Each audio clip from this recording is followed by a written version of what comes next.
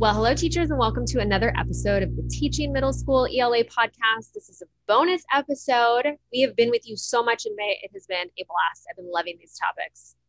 I know. This is so much fun. It's Jessica here, guys, and I'm going to give fair warning. We are recording this. It's 1:30 in California, and my 2-year-old daughter may wake up any second. So you might hear her in the background. No problem. Bob has the dogs in the other room. I'm like, do not come in this room. I'm recording. And he's like, wait, so you're telling me I can't eat lunch? I'm like, that's exactly what Oh, poor Bob. I know. I work in the kitchen. My desk is in our kitchen. So I'm literally sitting in bed right now, like with my lunch stuff all around me, working from home. Fun times. That's what it is. All right. Anyways, let's get into this. I almost just said this episode. Such a teacher. We're going to be talking about how to organize your curriculum for maximum learning. I'm loving these topics that we're going to share, like the strategies, tips that we're going to share with you guys. It's going to be fantastic. Can I just say, like, organization, like, makes my heart happy. Like, if I ever get a chance to, like, I'm going to clean out the closet today, I'm like, yes, I get to do that. Or like watch The Home Edit, any of those organizational shows, like, bring it on. So this is a great topic. It's so funny because I'm organized in theory, but Bob, my husband, called me a slob the other day because I won't put my clothes away in my room, in our room. My closet is in our room and his closet is in the other room because our closets are so tiny. We're in California.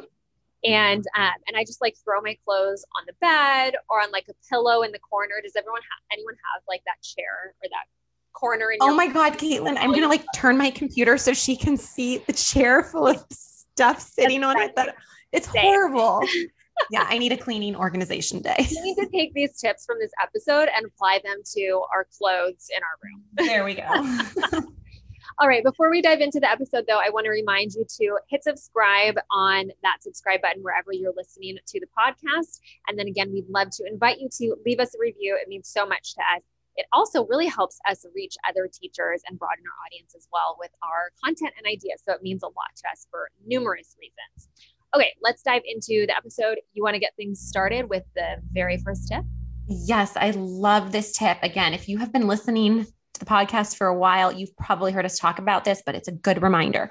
So if you want to organize your planning, your curriculum to get the maximum results, we believe it starts with batch planning. When you batch plan, it means you're sitting down and you're mapping out your content for a set period of time. By the time Caitlin and I had been doing it for a while, we were doing it for our entire year. We recommend starting with 1 unit, or if you want to challenge yourself a bit more, up to 90 days. And the reason this helps you organize everything is because you have a game plan for your curriculum. You know what's happening on any given day, and you can plan accordingly for that. So it's like your roadmap, your recipe of sorts that you're following. So you know what to do, you know what's expected of your students, you know what standards you're going to hit, what assessments you're going to give, and it makes your teaching and your lessons so much more intentional. Yeah. And because you're organizing everything with batch planning, you're now able to put your curriculum wherever your reading units are, and we'll talk about more specifically your writing units, et cetera, into specific times throughout the year to maximize that learning, right? We're going to want to increase the levels of complexity of the text that our students are reading throughout the course of the year. We're not going to start the year off with argumentative writing and counterclaims if our students don't know a darn thing about claims or literary analysis. And so when we sit down to batch plan, that allows us to really spend the time to intentionally think about where literally everything is going. It's like setting ourselves up with, what am I trying to say? For the Super Bowl, right? If we're going into the Super Bowl, we're going to spend a ton of time at practice studying the other team, knowing what we need to do. How are we going to get the maximum results against this team? We're going to spend time prepping beforehand. And I think that's what a lot of us miss. And that's what causes a lot of stress is we don't have this system. We don't have this process for planning in the way that we need to for the entire school year. Right. Well, because we were never taught it in our education classes. The one thing so frustrating. We've all been taught. If there was anything that they should have taught us, it was what a real lesson plan is and how to actually lesson plan. 100%. We actually have an event coming up for our EB teachers. We have batch planning live on June 30th and July 1st, where we sit with our teachers for 2 days and we map out their year together. And what we always tell them, this is really the second tip today, but we always tell them, start with your big units in mind. Know when you're teaching certain novels, like Caitlin talked about earlier. Know when you are doing certain writing units, because that way you can build off of them. So we want to dive deeper into this and share some examples with you so you have a clear picture of this. Do you want to start with writing and then I'll talk? Absolutely. Okay. I would love to. So again, we tell our EB teachers, we're going to map out our writing units, right? So we know we need to cover narrative writing, argumentative writing, persuasive, expository. Am I missing anything off the top of my head? I mean, I know there's like 5 different types of expository writing, so I could get into it, but that's what we're going to plan out first. Now, Caitlin and I strongly believe you want to start off the year with narrative writing. It's approachable. It's a quick, usually like 3-week unit. We get to know our students. We get to see their writing style. It's not intimidating for them, right? They can produce a really strong piece of writing fairly quickly. So we say the first few weeks of school, narrative writing. But as we batch plan for that, we are looking at our calendar and seeing, okay, when can I spiral in some review activities for narrative writing?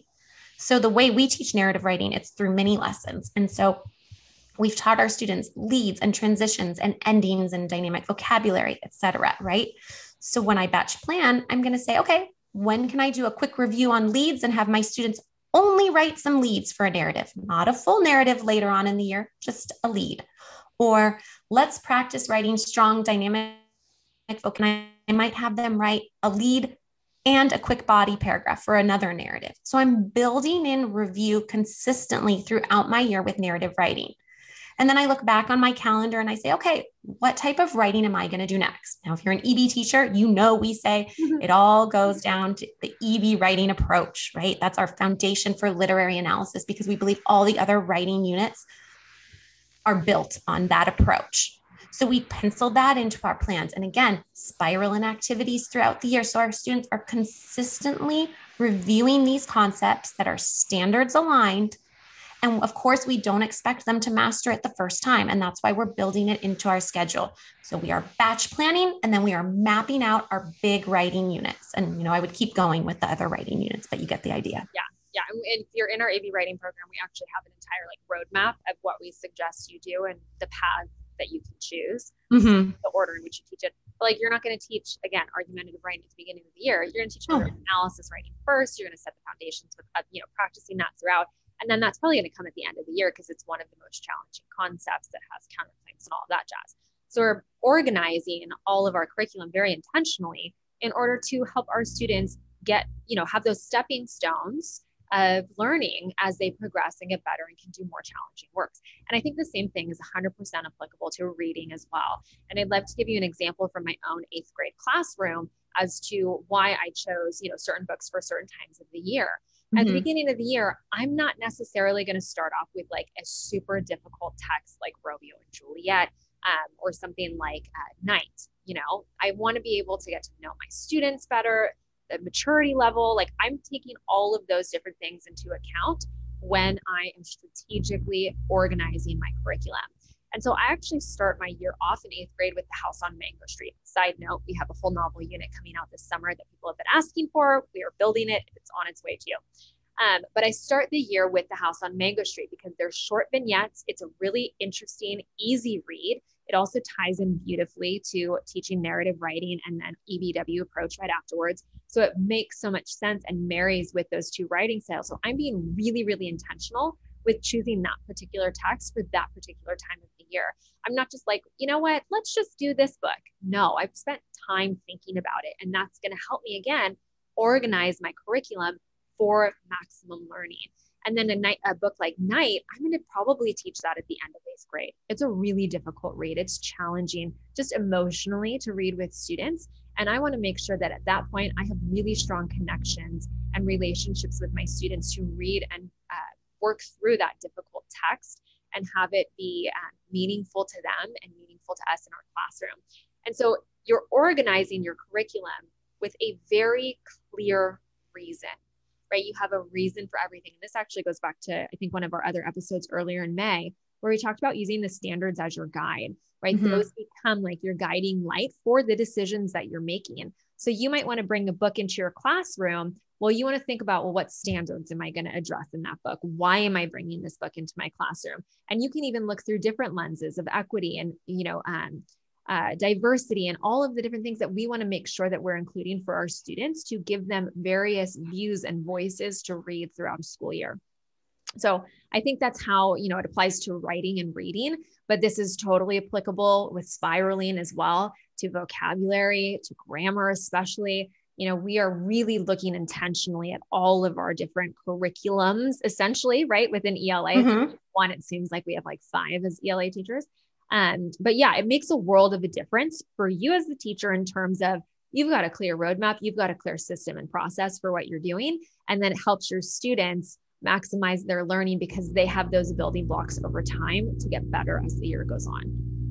For sure. I actually love that you brought up the house on Mango Street to teach at the beginning of the year because it ties in so perfectly with narrative writing. It's a good way to think about, the organizational structure of your year. So if you are teaching that novel along with like a deep dive narrative writing unit, you can revisit the novel later on as you spiral in your writing. So I'm thinking of the vignette in that book of my name, right? And so later on in the school year, you could have students write about their own name, revisiting the novel, but practicing their narrative skills, maybe bring in certain vocabulary words that you've studied and ask them to use it in their vignette that they create themselves, tie in different grammar concepts you've covered, maybe different types of sentences. So there's so many ways to take everything that you're learning and start to spiral it into your curriculum to get maximum results. I love it. So with that being said, we would love to kind of share more exciting news. I know we shared it the last podcast episode on Tuesday, but our book is available for pre-order. Yay! Mm-hmm. So it's called The Empowered ELA Teacher. And that really is our goal with our book, is we want you to feel empowered. It's not just about learning how to create rigorous and engaging lessons using our EB lesson planning approach. It's about the ripple effects of what happens to you when you are able to become that empowered ELA teacher. I know a lot of us are struggling, especially right now. We're just getting through. We're just making it to the end of the year, right? It's been a tough year. There's a lot going on. Like if teaching was hard before, holy cow, teaching just got exponentially more difficult for us. And so a lot of that comes down to, for next year, we want to make sure that this is not repeated, that this was like a one-off thing. Hopefully we never have to go through this again. But even if we do, let's say that some of us are still hybrid, or some of us are distance. We don't know what the future holds. Hopefully that won't be the case.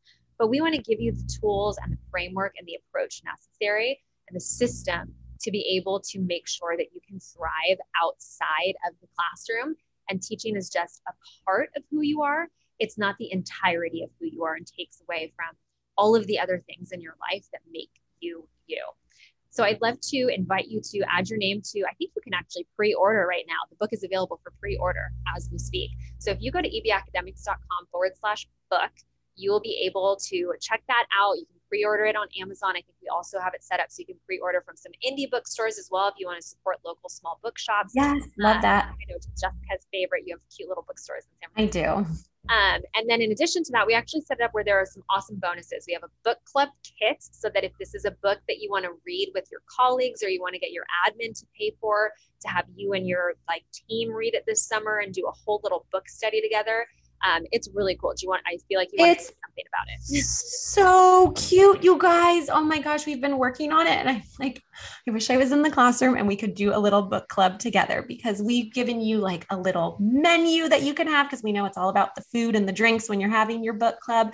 We've given you discussion questions that aren't about the book, but about how you can apply the concepts in the book and really make a change for the better in your classroom. We've given you just fun swag in there. I'm excited for this book club kit. Bonus lessons. Yes, we did. Okay. So I'm not going to give it all away, but you'll get your name on that wait list and you can get that bonus lesson in the book club kit. Yes. So pre-order today, go to ebacademics.com/book. And then we also set it up where there are other bonuses. If you buy 2 books, maybe you want to give one to your colleague, we have special bonuses for that. If you buy 4 books, we have special bonuses for that too. So we really want you to use it, but we want you to share it with other people as well, because we believe so wholeheartedly in the power of having this particular approach to lesson planning so that you can become that empowered ELA teacher. So we're excited for you to check it out. If you do order it, send us a DM on Instagram at EB Academics so that we know. We'd love to celebrate, send you what are the emoji that I always send is the two champagne glasses cheersing. I love it. I love it. So that being said, we will see you guys next week on the podcast. We can't wait to see you then. Have a wonderful rest of your day. Bye, everybody.